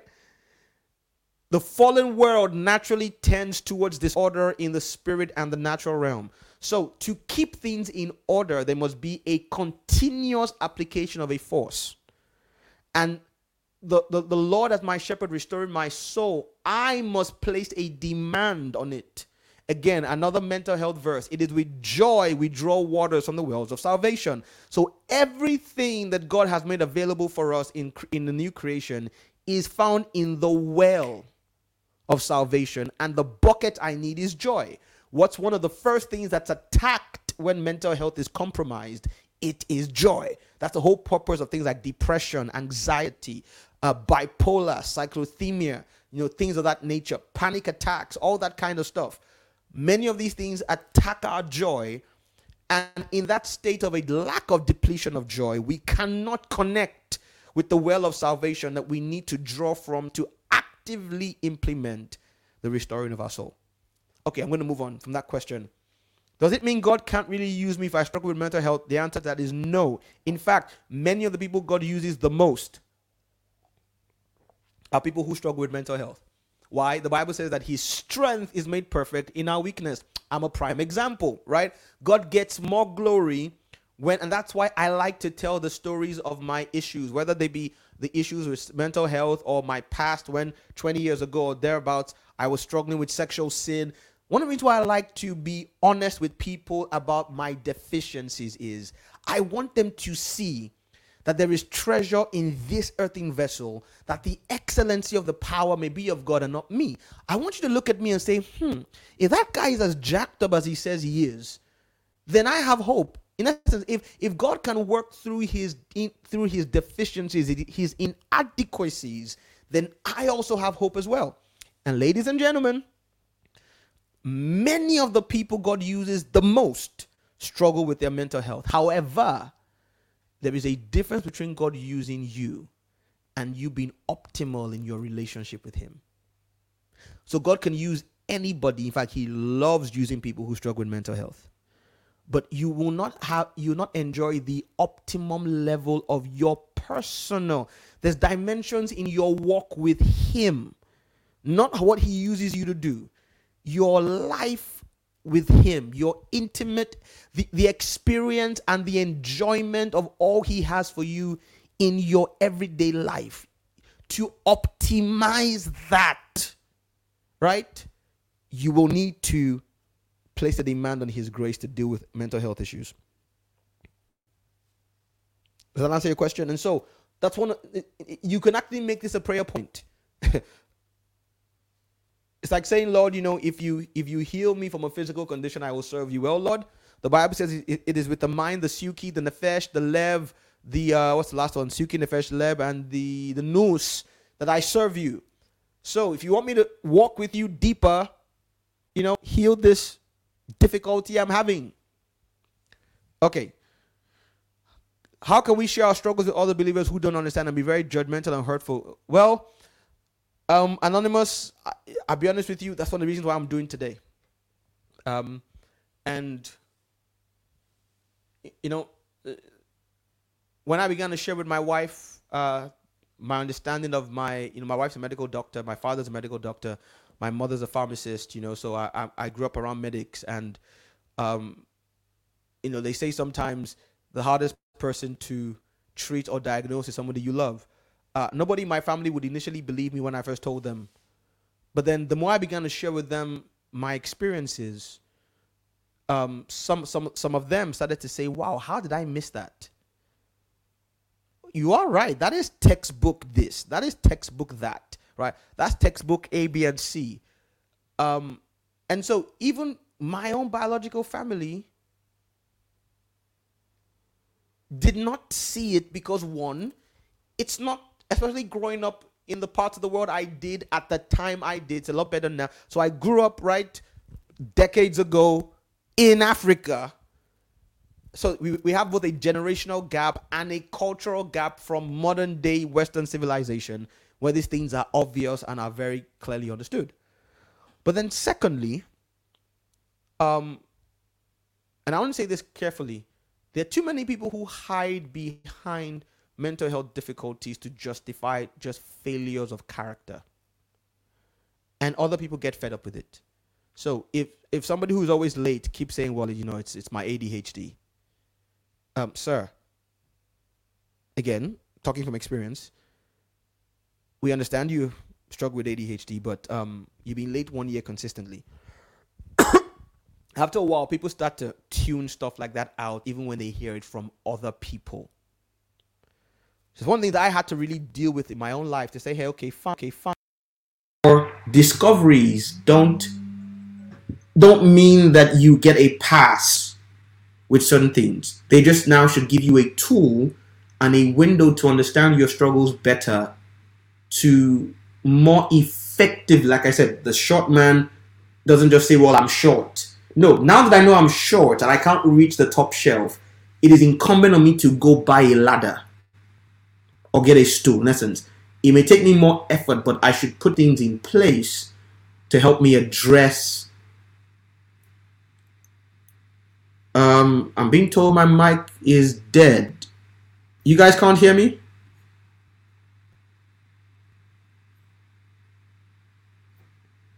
You can hear me, but not from my mic. There should be no other way that you can hear me right now but through my mic. So I don't know what's going on. My mic is the only way that you should be able to hear me right now. The quality dropped. Okay. Thanks for that, Chrissy. I don't know what to do about that. I'm just going to have to carry on. But thanks for pointing that out. Okay. So, like I said, that's another reason. Now, the third reason is simply this. People misunderstand what they don't, or people usually judge what they don't misunderstand. People judge what they don't misunderstand.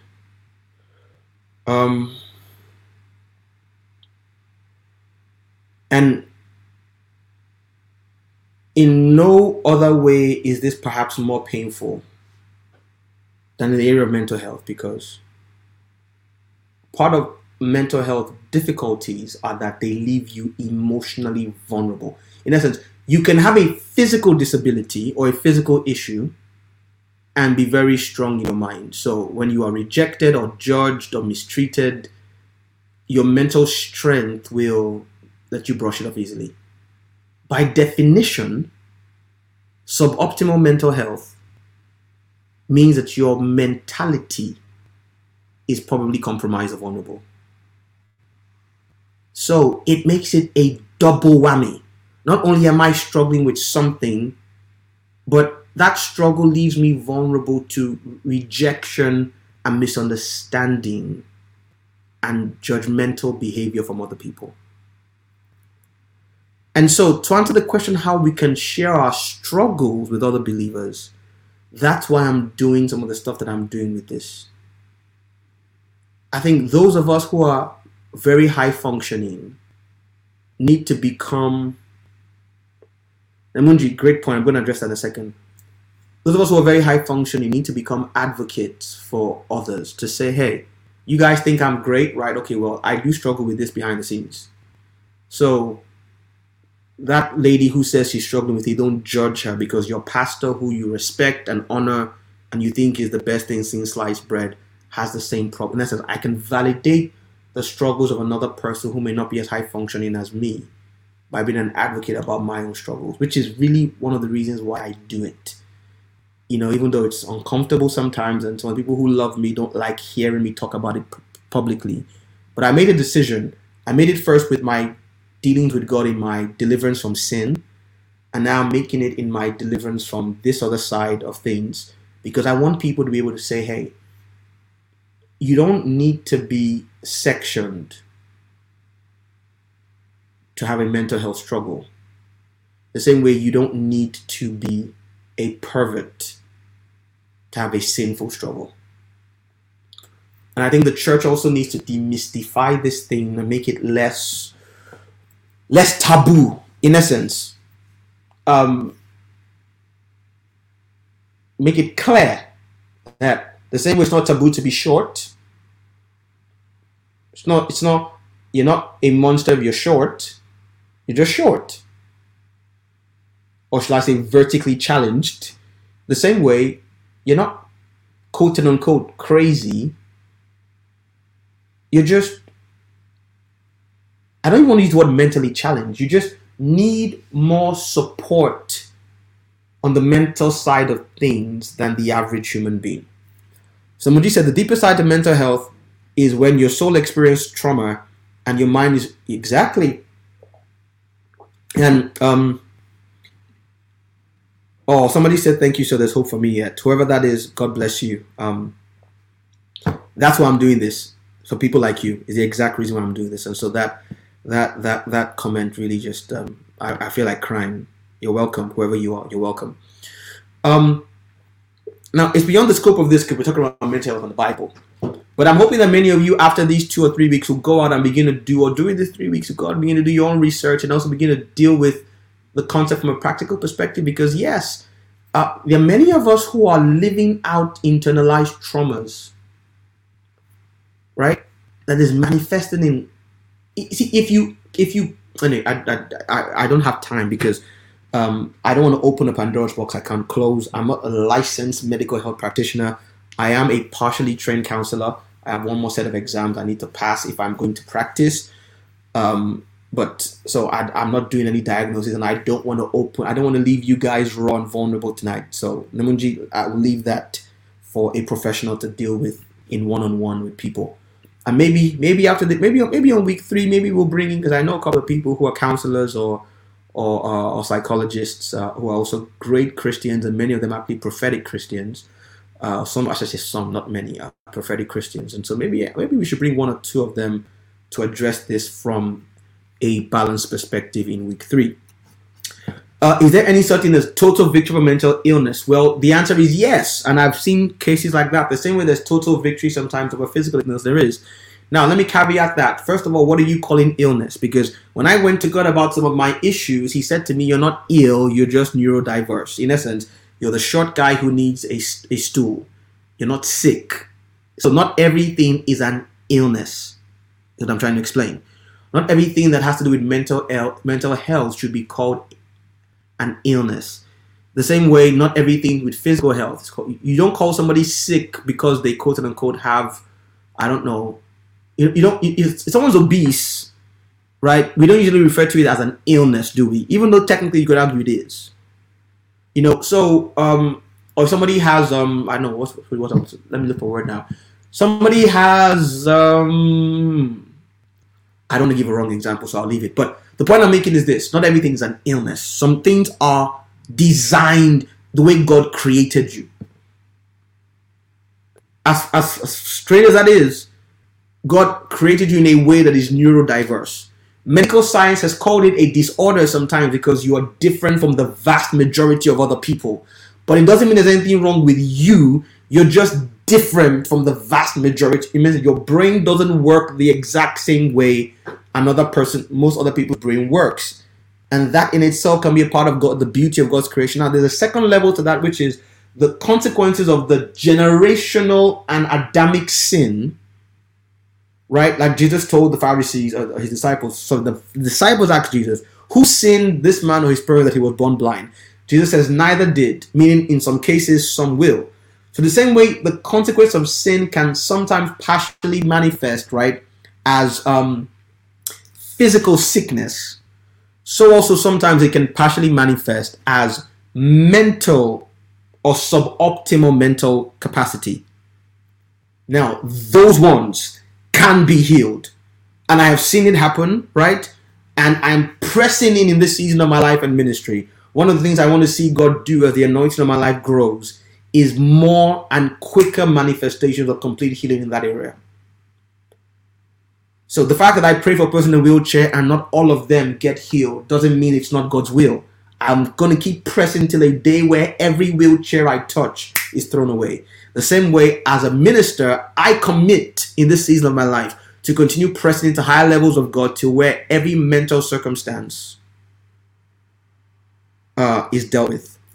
Now, somebody just put a comment, and I agree. That's actually a part of this answer. That when a person has had surgery after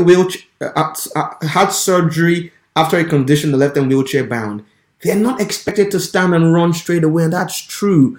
So many times, it's not that God hasn't healed you, it's that the healing, so God may have healed the condition, but your mind, quote unquote, or your psyche has either atrophied or been wired to work around a problem for 30, 40, 50, 60 years. It's going to take a while for it to work out the kinks. And so sometimes it's a gradual manifestation of that healing. And being too impatient or quick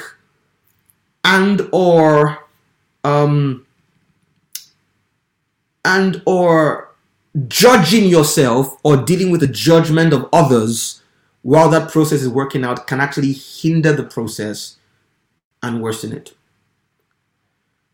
Okay, so I have no more questions. It's exactly 9 p.m. I am going to call it a night here. I've enjoyed tonight. Maybe once in a while we should do quorum like this. I'm just sat down at the dining table in the accommodation I'm in. With my laptops and my gadgets around me, but I'm just chilled out. I'm just vibing like I would if I was in the same room as you guys having a conversation. I've loved it. Let's pray. I just hope somebody's life has been. Well, I know somebody's life has been transformed tonight. We'll be back next week with this. So this is what we're gonna do. We're gonna do this week, next week, right, and potentially the week after. And then when we are done with that, in either next week or the week after, we will then move. 1 second. What are we doing here? So after we're done with that, 1 second. What's going on here? Right. So after we're done with that, we will then move to the series on how to hear from God.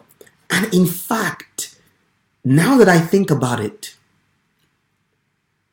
this is beautiful because a lot of the problem many of you have in hearing from God will actually be addressed when we deal with mental health. Now, not mental illness, mental health. I'm not talking about mental disorders or mental conditions. I mean, if you practice good mental health in your everyday life, your prophetic tune or your prophetic frequency will go to another level. Let me repeat. If you can keep a good handle on your mental health, meaning you are maintaining good mental health. I'm not talking about needing the healing from a mental health illness. I mean, if you're maintaining positive, good mental health, you will hear from God a lot easier and a lot better. All right, folks, let's pray. Father, thank you for tonight. Holy Spirit, I love you. Thank you for your glory. Let it be known that I am nothing without you. I'm just so grateful for all that you continue to do in, with, and through our lives, all of us. But Lord, I'm praying specifically about mine. Take all the glory. Take all the praise. Father, right now I stretch my hand in the spirit to anybody around the world who needs a touch from Baruch Nanzevedi Dabarianteke from heaven. Lord, anything that falls under the bucket or the canopy of mental health that needs a touch, from disorders to illnesses, personality disorders, things of that nature, Lord. Even just temporary poor mental health, anxiety, depression, worry, pain, people dealing with grief, struggling to forgive, or whatever it is, from people who need healing from medical section madness all the way down to the person who's processing temporary grief. Let the supernatural power of God move in the air right now and touch and heal in Jesus' name. We give you all the thanks and all the praise. In Jesus' name we pray. Amen. All right, guys. Love you. It's been live. Unfortunately, I don't have music for you to play in and play out. So we're just going to end it here. Like I said, I'm on the road, so I'm not set up for a more elaborate time. We'll see you next week at the Quorum at 7 p.m. And let me take this off, actually. This is wrong. Next week, we'll be continuing with the Bible and mental health. And we'll be going chapter and verse as the Spirit of God gives us grace. Share today's video with someone. It may literally save their life, physically or emotionally. And I'll see you next week, Wednesday. Of course, prayer culture, Telegram group, the watches, all going on as usual. I'm looking forward to being back with you guys in the trenches next week. Take care. Bye-bye.